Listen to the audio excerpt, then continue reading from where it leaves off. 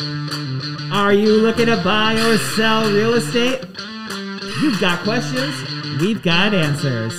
Welcome to the show, It's Gonna Be Great, featuring Matt and Jen from Home Team For You. And now, without further ado, it's Matt and Jen. Thanks, Jacob. All right. Yay. Thank you for joining us today. We are going to be covering some interesting topics, but first we want to introduce our in-studio guests today. So we have a couple of our team members that are joining us. So first I would like to introduce Catherine Evans, who is excited to be joining us. She's been begging to be on the podcast. Oh, she's always wanted to be on the podcast. She's like, are you going to videotape this? Because I totally want to do it. Why did it take so long? I know. How did you make it this long without being on the podcast? A lot of ducking and hiding. Yep. So we'll talk more with her. And then also Ben Ride is joining us. So how's it going, Ben? It's going terrific now that I'm here with you guys. All right. We love it. I don't have an awe sound effect. That's not it. No, that totally sounded like, yeah, we don't want the whole stabbing. No, that would be great. All right. Well, we were going to start off today kind of talking about how we ended up on the real estate path. So, Ben, do you want to maybe jump in and start on how you kind of started into real estate or the winding road of getting here? Yeah, it's The been a winding bit of road. The winding road. Yeah, certainly. For the majority of my adult life, I did have the opportunity of working in the transportation industry, and I batted out over 30 years. What'd you do? In that industry? And actually 36. Oh.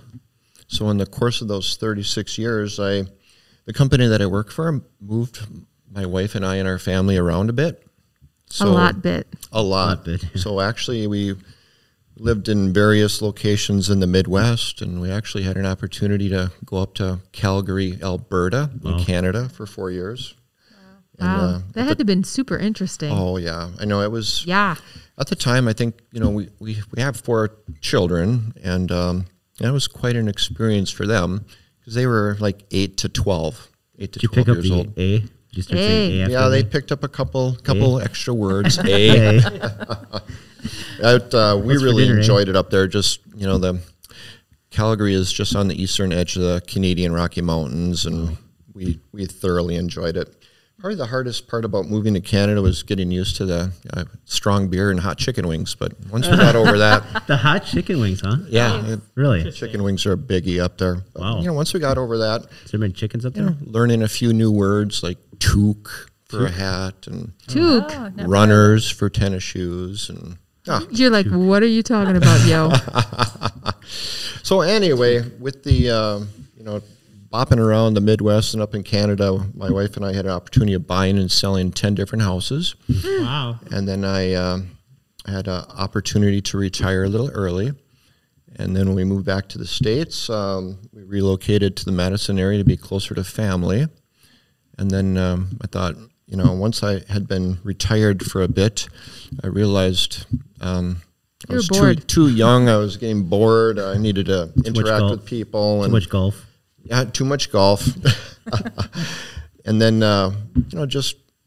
thinking of things to do, I thought real estate would be kind of a natural because we really always enjoyed the process when we were going through it. And based on our experiences, we know what we liked and what we didn't like. And, thought we could use those experiences to help other people be successful in real estate. So when I did get into it about 4 years ago, in the Madison area, we were new to the area. I was a solo agent, and I worked out of the West office. But if you're new to the area and you don't have a big sphere of influence or a lot of family and friends in the area, it's kind of hard to get launched in the business. Mm-hmm. But thank goodness for Roger Stodder, Jennifer's father. During my first 6 months, I was able to do a lot of open houses for Roger. So that did get me in flow with customers as a solo agent. But then after 6 months of doing that and no sales, I thought it might be time to do something different. That's when I joined Home Team For You And that's when the gates of paradise were opened. So it's been a great experience for the last 4 years working for you guys, and certainly, working on the team got me into the flow with customers, and a lot of good experience, and it's just been fantastic, and I've loved it. How did you get join Stark originally? What made you decide, just out of curiosity? I actually did interview a number of different real estate companies in the Madison area, and I think I interviewed with 4 different ones. Wow. And what I actually liked about Stark was just the training that they did offer, and they do as well help launch new agents, and they're pretty thorough on the training they give to help new agents get started. So that's really what kind of led me to lean towards Stark. Okay. Yeah. Cool. So an interesting path to get into real estate. Yeah, I like it. You like to do day trading and all of that kind of stuff too. Yep.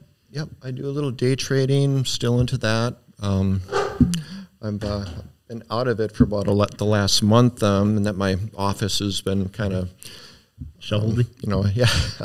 Because of the new purchase in Sun Prairie, we're moving from the west side to the east side. We're now in the house and just kind of getting all the stuff set up, and I think they're actually finishing off internet today, so I'll officially have internet at the house. Yay. All the little things, right? Yeah, right. All the things we take for granted, but it's all coming together, and it's looking good. All right, very good. So what about you, Catherine? What was your windy road to get here? Not as windy as that. But you cover as much distance, though. Almost. Is that an age reference? No, it's a distance reference. It's mileage. It's something I had always wanted to do. However, with kids, I knew, and very active kids in school, I kind of knew it was an empty nest career for myself. My father was a small developer, my brother a contractor, and my stepmother a real estate agent for over 20 years. So it's always been the talk at the dinner table. I always loved going through the spec homes and talking about different aspects of construction and what have you. So once the kids left the nest, it was time to get involved. And where was the location for your developer, and your dad and your brother? Clinton, Iowa. Small town. Iowa. Mm-hmm. Yeah. And from what I can remember, you had kind of an interesting upbringing with lots of exotic animals and... Still has birds. Well, like tigers and stuff, though, right? Right. Lions? My mom was a lover of exotic cats. Alexis was her first. Those look like leopards almost, right? Alexis was a cougar. Hello? We're not playing around here, man. How big is a cougar? About actually not bad, like 170, 180 pounds. Oh no! She was those at the bar. Actually, my mom used 5'11", 185. Yeah. My mom used to take her into the bars. Oh wow! For real? See, that's where the whole term It's like came from. don't mess with me. Yeah, It's a cougar with a cougar. You're right. Yep. And then she had a few other cougars along the way, and then we did get a tiger. But the tiger... Wait a minute, she had a tiger? She did, yeah. How big of a tiger? How do you just buy a tiger? Haven't you seen Joe Exotic? I guess I have, but that doesn't seem Tiger quite Queen. right. It doesn't seem quite right. Surprisingly, it was not difficult at the time. Yeah. Probably And now this it is. would have been in the 80s. Mm-hmm. So, but So Sasha... where do they live? Did they live in the house or do they live lock your doors well, at night? Alexis was in the house, oh gosh, until she was a couple years old. Mom would keep her in a cage in her room. And then when we'd let Alexis out in the morning, she'd go jump in bed with Mom and cuddle with her. My God. And There's no way. Number one, how do you coax a tiger into the cage? Throw a steak in stuffed animals. That's part of the home she loved security her stuffed system. Animals. Yeah. it. Beware of tiger. Yeah, it's not cat. It's beware of tiger. But it's like if Alexis gets mad, it's like she has claws and She was very loyal, very loving. You'd be surprised. Very loving, very loyal. The tiger got a little bit scarier because when There's something you don't hear every day. The tiger got a little scarier. when the tiger would stand and reach up, I mean, she was well over 7 feet. Oh And my goodness. it came to the point where if there was an incident, there was no way Mom could have handled that tiger. Where Alexis, possibly, but I just seen Ben's eyes light up. It's like, oh His boy. eyes got real big there for a second. so we did end up giving the tiger to a zoo in Ohio, and So, but Alexis stayed with Mom until she passed. So, she was really a wonderful companion. So the birds I'm not going to give you crap about anymore. Yeah, because you had birds and you had cat for a minute. And Yeah, so I got Mom's birds, and Does the birds say anything? I always hear the birds chirp in the background. Peek, and it does say Sparky. Sparky. Because that's his name, right? Sparky. Yeah, I guess he knows his own name. yeah, just a few words. That's good. I've heard of birds that know lots of colorful words. And then you come in during a showing and you're like, what did you say? Well, and if you had known my mom, you'd be surprised. I was quite surprised it doesn't say anything colorful. Okay. There you go. Bad tiger. Yeah. Here, tiger. Here, tiger. Oh my goodness. Yeah. Some birds say funny stuff like that. They do. Which is funny until they get eaten. It's like, and you're done. They're like, oh, I didn't realize I was saying that. All right, Matt, do you want to talk a little bit how you got into real estate? I have no idea why I'm here or how I got here. Yeah, you know. So once again, the aforementioned Raj's daughter Yeah. talked me into doing open houses. Back then, I don't think I'd have my license then, did I? Or did I just got my Actually, license? you did have to have your license. I think what happened is that Raj used to do tons of open houses, and at the time, sellers could hold their own open houses. You could just have like the secretary hold an open house. Anybody could hold an open house. And then they made a rule that said you have to be a licensed person to hold the open house. So it must have been pretty close to when I started then. Yeah, well, that's, yeah. When I got my license. So he was like, hey, would you consider getting your license? And Matt was like, Sure. Nothing else to do. yep, so that he could start doing open houses. Then how many open houses did you do? Way too many. We used to do open houses that lasted 4 hours from noon to 4. So, or 2 different open houses for 2 hours. Yeah, it was the way that it was. That was your whole weekend, was doing open houses. And you talk to the people that came in and get to know them. And Yeah. What would happen if you just did like a half-hour open house? See, what we actually ended up finding is that we do a 4-hour open house. You get a ton at the beginning and a ton at the end, nothing in between. Right. Yeah. so we have tried before doing, an hour, like having multiple open houses throughout the city or in an area, and just be like, okay, we're doing Like flash open houses. 6-hour or long open houses. And, if you go to all of them, maybe you'll get a gift card or something like that. And that has worked before. But then sometimes when you try and change things up on the public, they'll say, I'm here. It's 2:00. Where are you? And you're like, well, it was from 12:30 to 1:30. And they're like, can you come back? So I've run back for a couple open houses before. Like So- if you buy it. yeah. Right? Yeah, I mean, it's no problem, but it is true that the public kind of just gets used to something and then retraining. That's just from Dane County's State Journal, wasn't it? Yeah, but so even before you were in real estate, talk a little bit about what you did before. I don't remember. I worked for Briggs & Stratton for 5 years. And what did you do before that? I worked for a company called Karma, and we did the cappuccino dispensing equipment for McDonald's, Quick Trips, Amico's. What did you do? What did I do? I think my title was product designer. So it was an engineering position. So you made cappuccino machines. Yes, I made them. And I yet made you never drink distributing. coffee. That's true. Yeah, I don't drink coffee, and they had cappuccino, which I don't drink. They did have hot chocolate though. That Yes, he got one of the machines and we had it in our basement. But that was a long time ago. And Jen, how did you get in real estate? How did I get into real estate? Well, born as Roger Stoddard. yeah. Yeah. Blood oath. I had the Roger Stoddard connection, but I mean, if I wasn't with Matt and Matt got coaxed into doing open houses. This is Roger's way of getting here into real estate. Yeah, through me. I think it was because I had always said, oh, heck, no, I'm not doing that. No way, no how. And then Matt was doing it. But when Matt was doing it, I was a college student.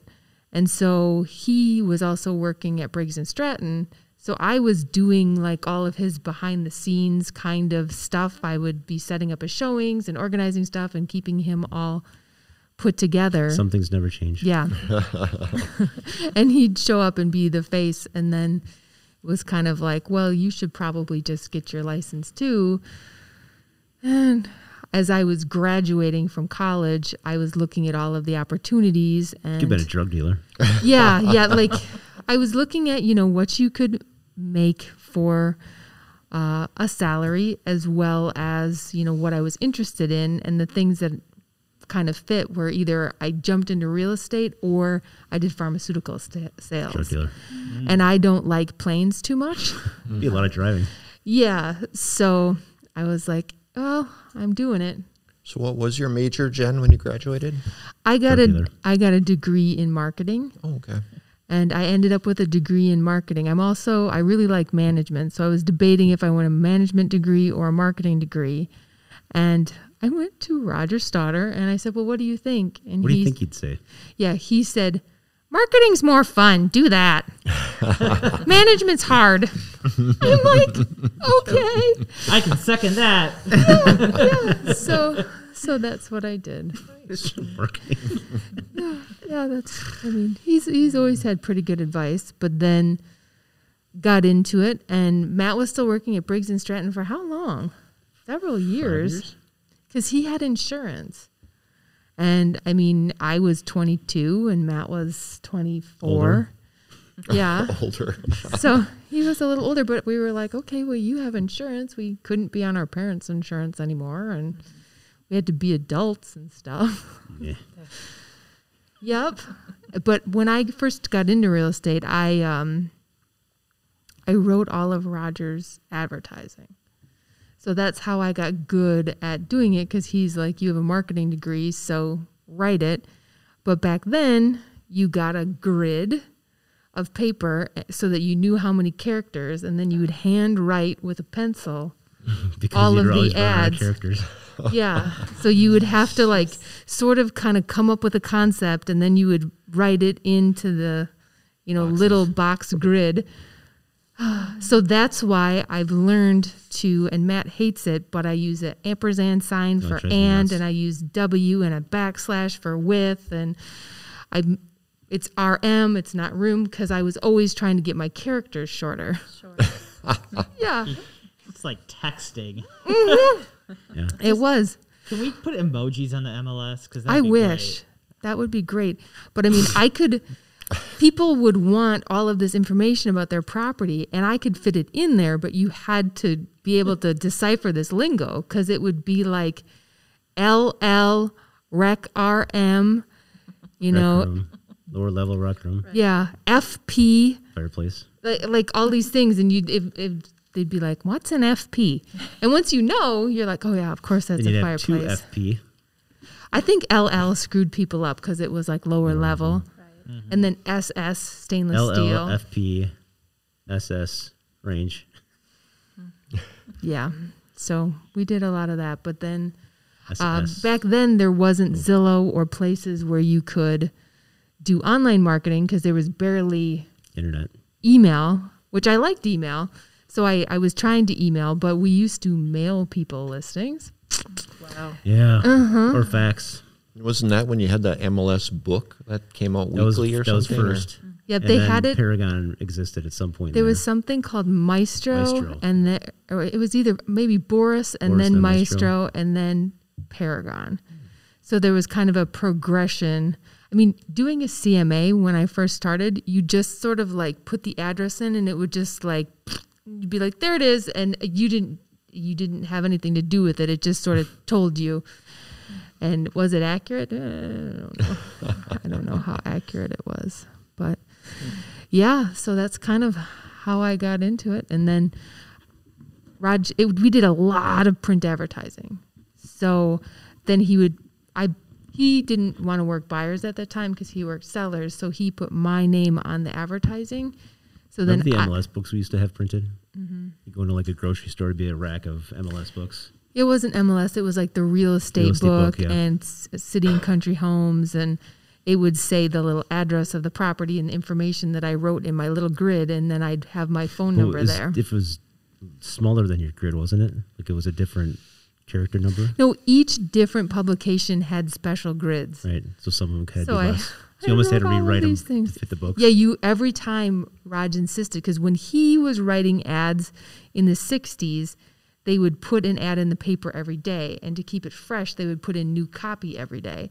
So he was insistent that I would always be writing new copy so that all of these ads looked fresh. So I wrote a lot of ads.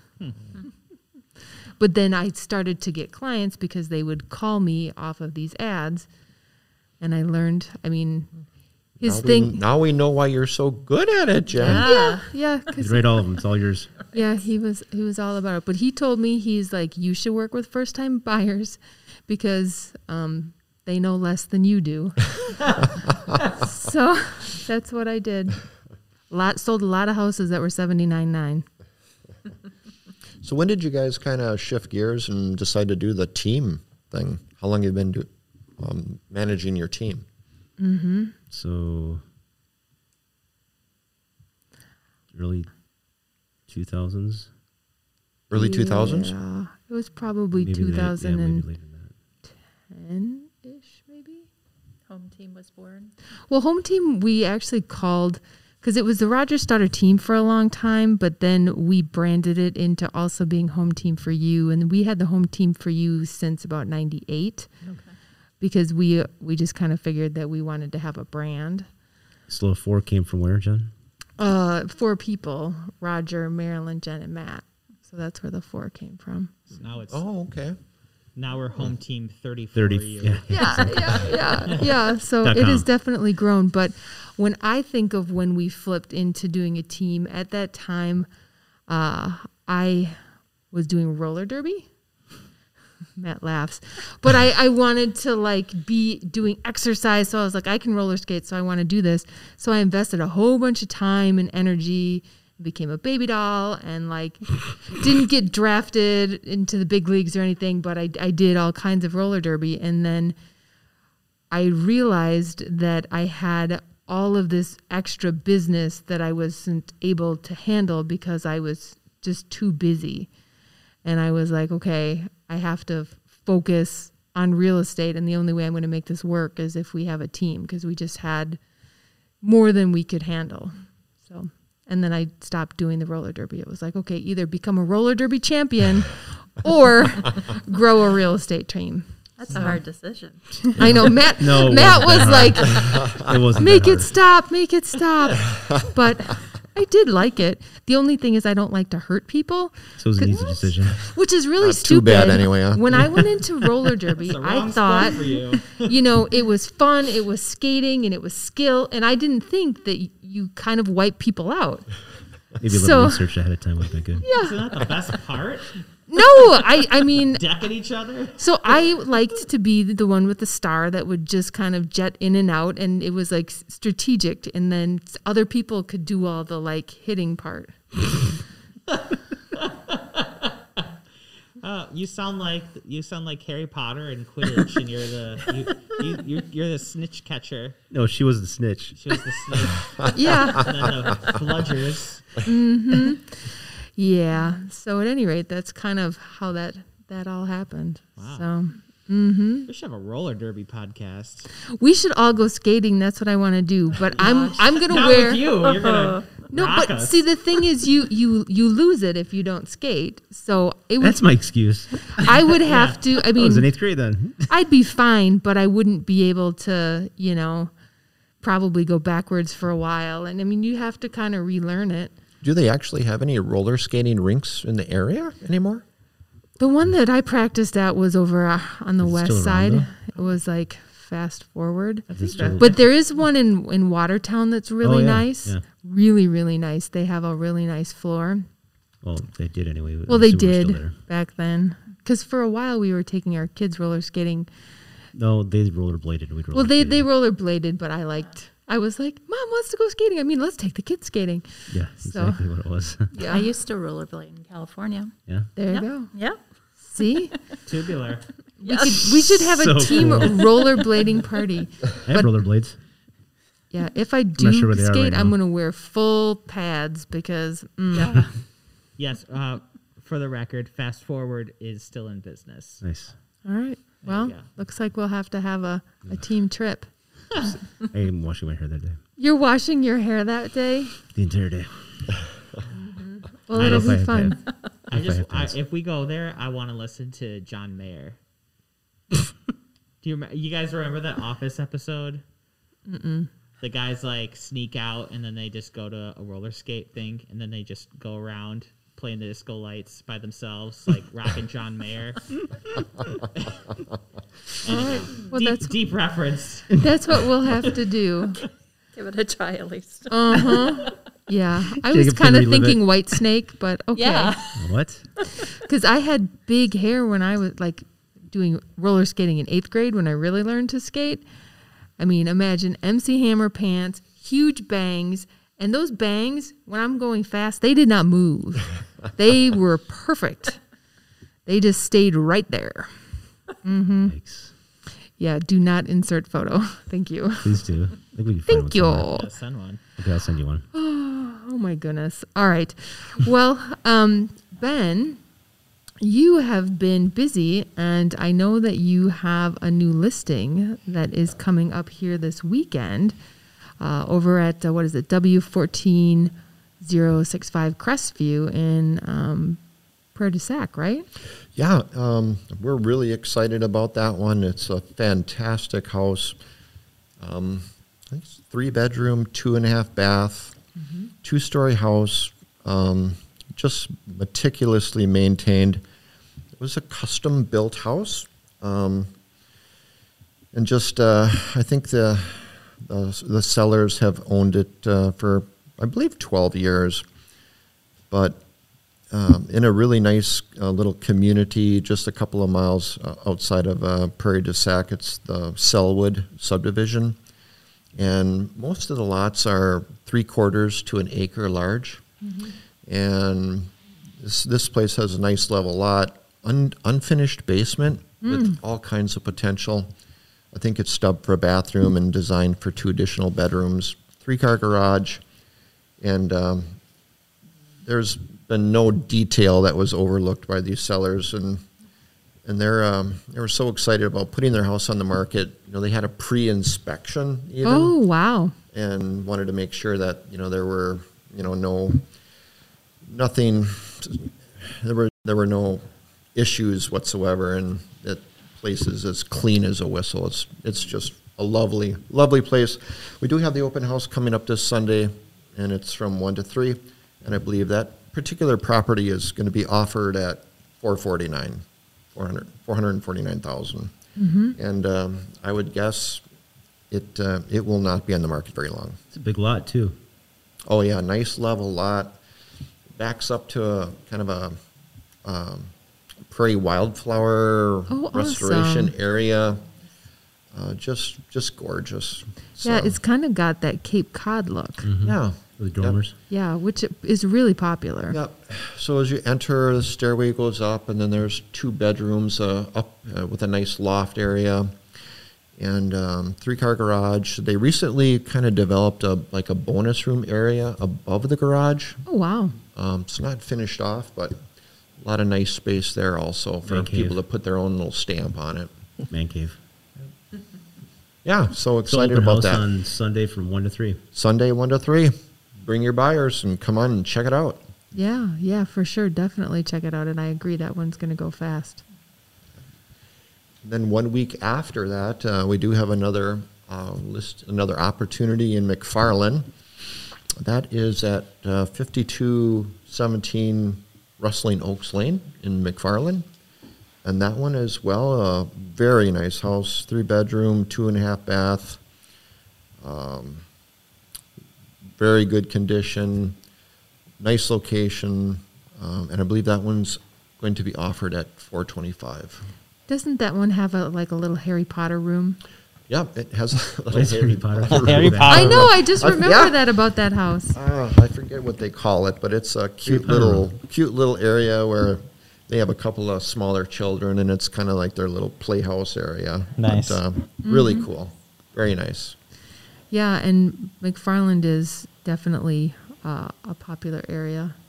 So It's a big house, 3,600 square feet. Whoa. Yeah, so Yeah. it's a big 3 house. bedrooms, 3.5 baths, built in 1993. And very well maintained, nicely decorated, good flow to the rooms, kind of open concept, tall ceilings, I think 13-foot ceilings in the living room. Yeah, it's got a nice big birch Wow. in the front. Made level master.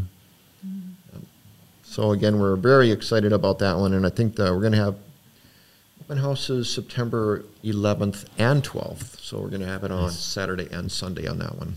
All right. Well, you heard it here first, folks. So hop on out and check them out for sure. Well, we're keeping busy, Ben. Yep, that's just the way we like it. So very excited, and yeah, those two will go pretty quick, I'm sure. Very good. All right. We also wanted to chat a little bit. We've chatted before on the podcast about Zillow Home Loans and our lender, Casey, that we use with the team. But we actually have kind of firsthand experience with using Zillow Home Loans anyway, because Ben used it when he purchased his own house. Yes, as I mentioned, recently closed on a property in Sun Prairie. So I not only have a 10-minute drive to come into work instead of a 35, 40-minute drive from the west side. That's Catherine, awesome. you have to move too. Yeah. Right. So when we got into the home buying mode, we shopped around at different lenders, and being familiar with Zillow, we thought we'd kind of give them a try, and they offered very competitive rates and had a nice reward program if you participated, and the pre-approval process was very smooth. We had some dedicated Zillow representatives that we worked with as we went through the process. My wife and I found them to be, very proactive. They were easy to contact and easy to do business with. And, what was nice is that they delivered. They said what they were going to do, and they did what they said. And That matters a lot when it comes to a lender, doesn't it? We all know that. Exactly. And how nice to be able to stay on time for the various commitments that, that we're exposed to as we go through the process. And we got to closing, and, everything fell into place. Closing was on time, and it was very smooth. So, again, we got competitive rates with them, and that nice, I think it was a $1,500 credit for doing business with them, and definitely would highly recommend them, and will do so going forward as I work with other buyers in the business. All right. So the $1,500, does that pay for your closing costs or that buy down rate, or how did you Yeah, use it? we did buy down the rate a little bit, and then we did use that closing cost credit as well, so that was helpful. Pays for the appraisal and other stuff. So thumbs up for Zillow. We gave them a 5-star rating. All right. We like it a lot. Very good. All right. So what else we've got going on over there, Jacob? Well, I just wanted to get these two agents their kind of take on the market. Like, what are you guys sensing? What are your clients experiencing right now? I think each week when we have new guests on the podcast, it's good just to kind of get a refresher and new perspectives. So I was just curious what you guys are seeing and hearing out there. I feel that there's a little bit of leveling out, a little bit of a pendulum swing back towards the buyer. It's still competitive, absolutely still competitive, but not as competitive. Because it was insane. It was absolutely insane. When I look back at some of the offers that we didn't get, and I'm like, oh my gosh. Thank goodness they didn't get that. Yeah. So I've had a few buyers jump back in, you know, after we've had these conversations and got AOs right away, and they couldn't believe it because they were in that craziness. So it's a win-win. Definitely. Are you finding that you had like some buyers that had fatigue and just were like, I'm out, I'm done, Yeah. and then they're coming back? Yes, absolutely. They could only compete so much. You know, Sure. they had caps. For a while there, you were competing against people who had no caps whatsoever. So, so it was doable for them. You know, yeah. I as well, I think, would echo Catherine's same comments as far as the market. It seems to have slowed down a bit, and you know, inventory levels seem to be picking up a bit, which is kind of a nice thing. Yep. And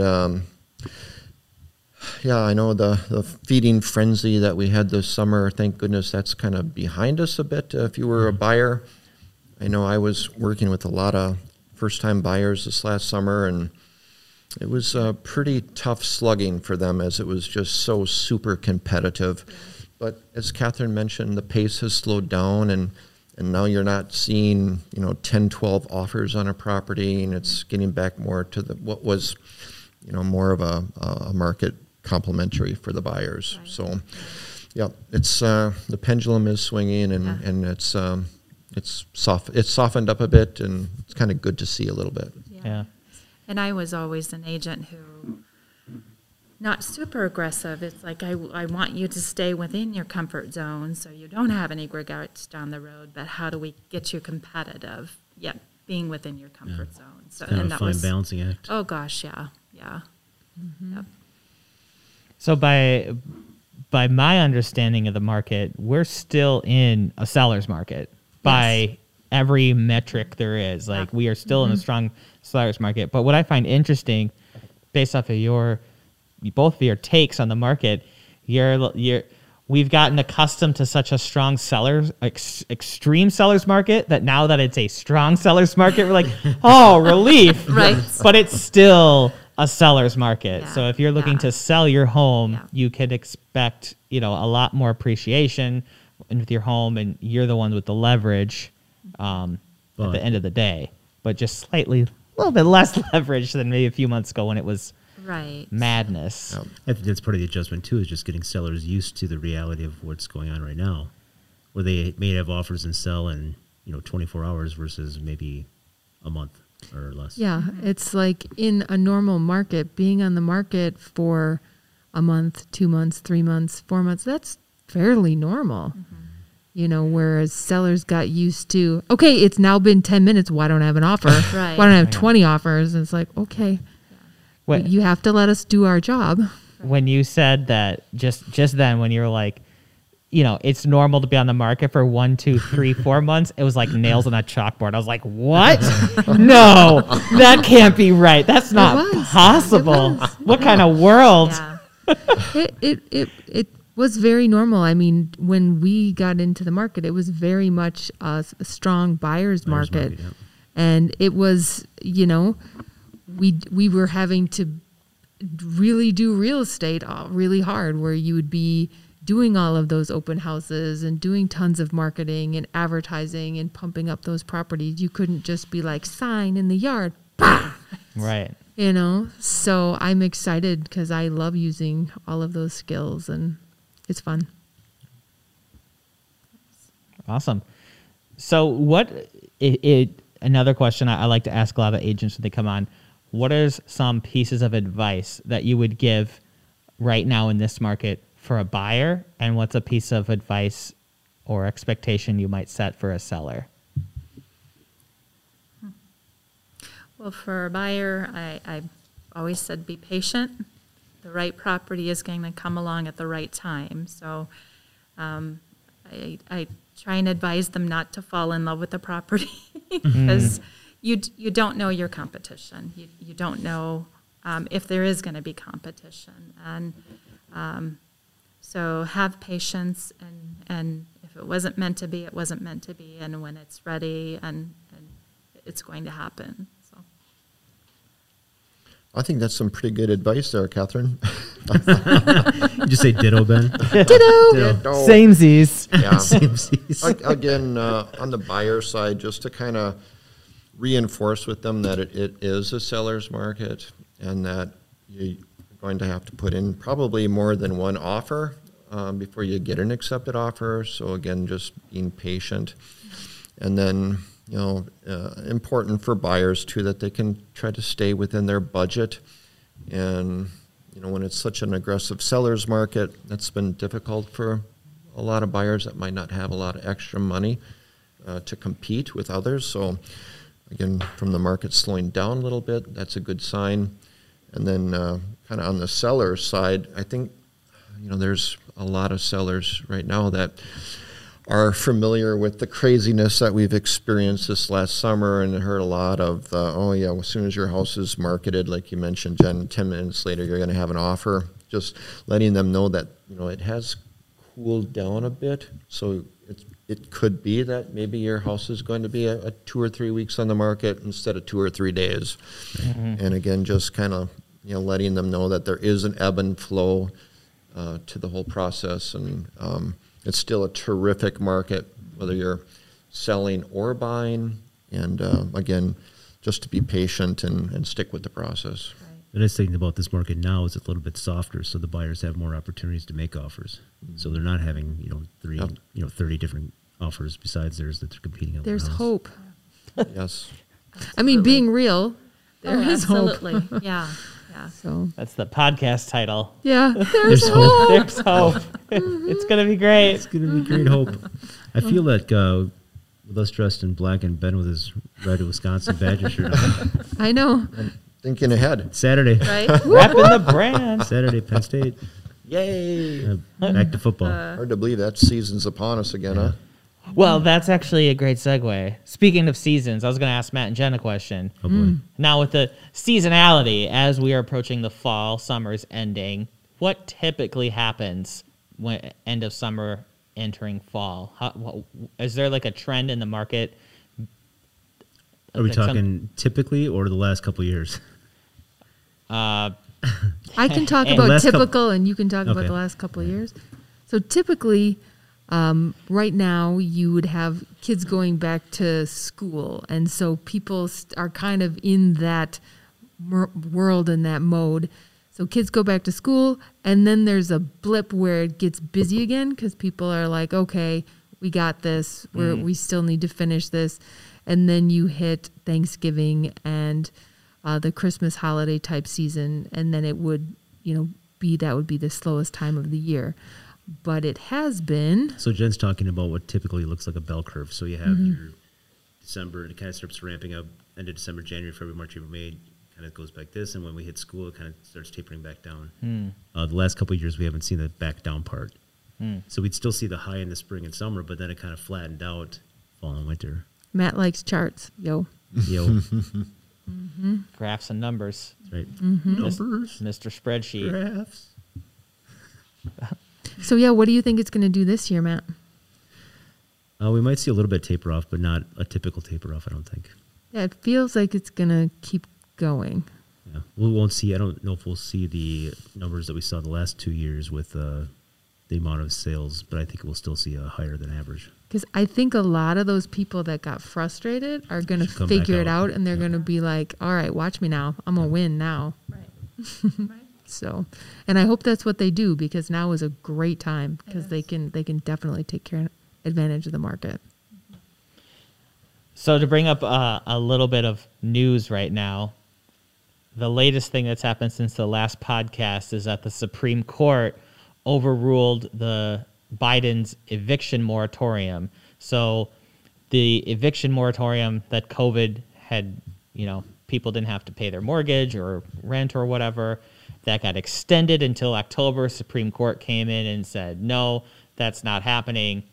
So I'm curious, is this even actual? Is this just clickbait, or is this really going to impact the market? And if so, like, what might happen? On a national level, maybe. I'm not sure locally if we've had a lot of that. Yeah, I think that it will potentially bring even more inventory to the market because there will be likely some like investment type sellers who have potentially had tenants for a long time that haven't paid rent. They can finally get them out, and then they would sell the properties because they're just washing their hands of it. So from our perspective as realtors, we will want to be, looking for that and helping people in those kinds of situations. Did you think it'll make an impact on the overall market, or just kind of a blip? I don't think it's going to be a huge, like back in 2006, 7, 8, when it was just kind of like the apocalypse of foreclosures. I don't foresee that at all because we did have the switch where appraisers are keeping the process normalized, where there aren't, you couldn't just get a wildly high appraisal and then not have any actual equity there. So people should have equity for the most part. So a lot of people that may be facing eviction may have that equity piece where they could sell if they had to. So I think there's going to be a lot fewer people than there were back when we had that big drop. Okay. You heard it from And I Jen. have spoken. It has been spoken. You're fine. Well, there will likely be some, you know what I mean? But I don't think it's going to overtake like it did at all. And more inventory in this market is okay. That just moves us more towards normal. Cool. Cool. Word. I'm just here to ask questions. Good question. Yeah, we definitely like it. I feel like we should have a Catherine and Ben game.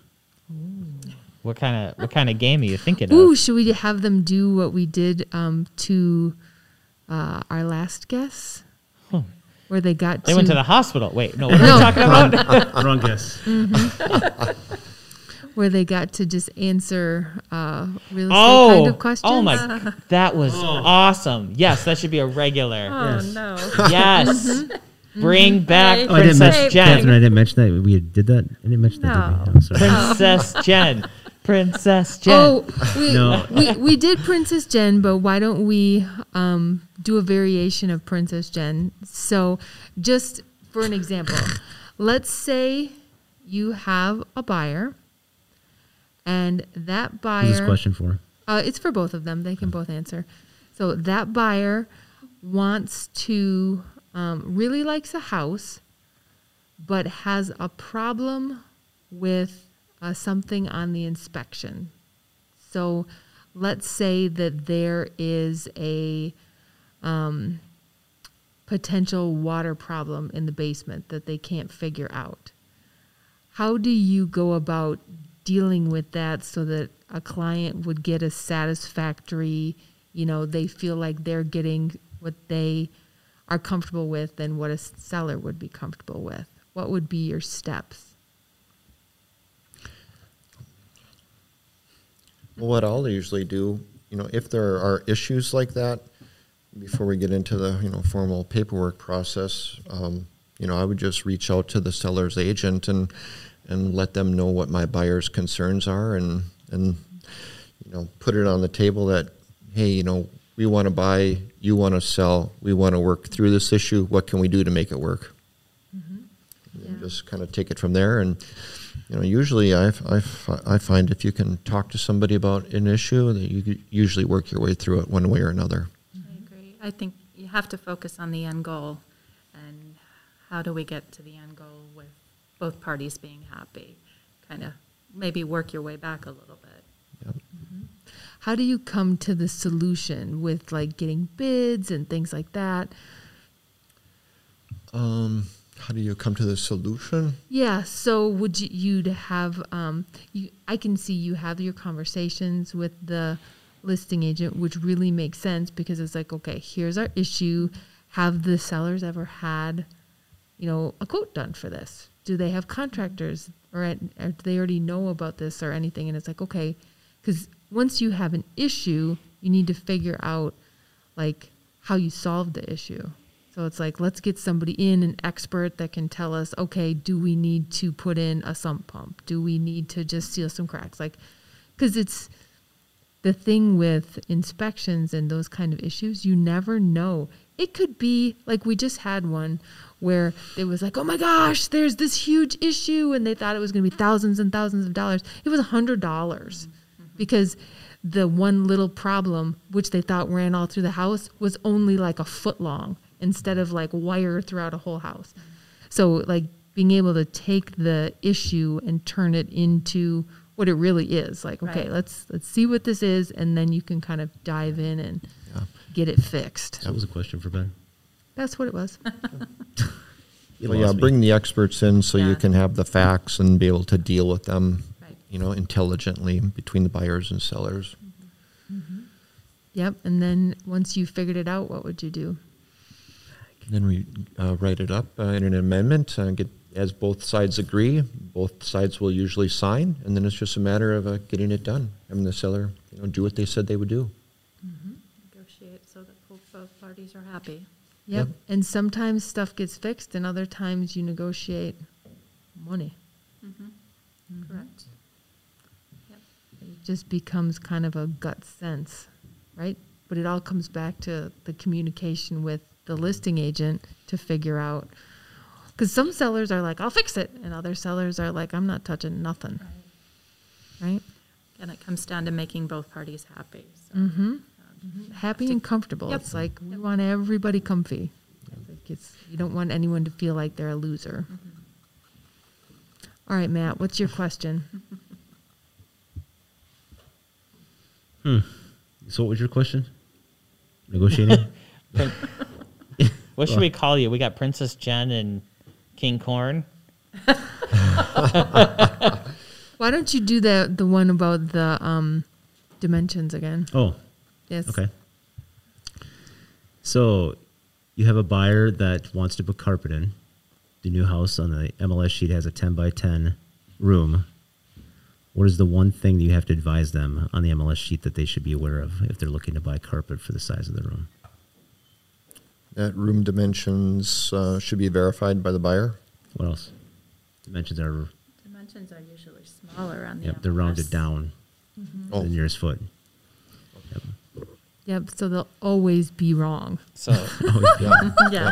It's like if you buy carpet, you are guaranteed almost 100%, maybe 99.9% is going to be wrong. so if they want mostly carpeted, you're good to go. Yeah, Right. yes, that's Partially correct. carpeted. Right. Yeah, that's why Partially there's finished. a warning now because people would do that and then they'd get a bad surprise when it was like, it's about 6 inches inches short. It could be more. I mean, if you have a 10-foot, 8-inch or 9-inch or 10-inch, We just it's need always rounded down. bigger baseboards.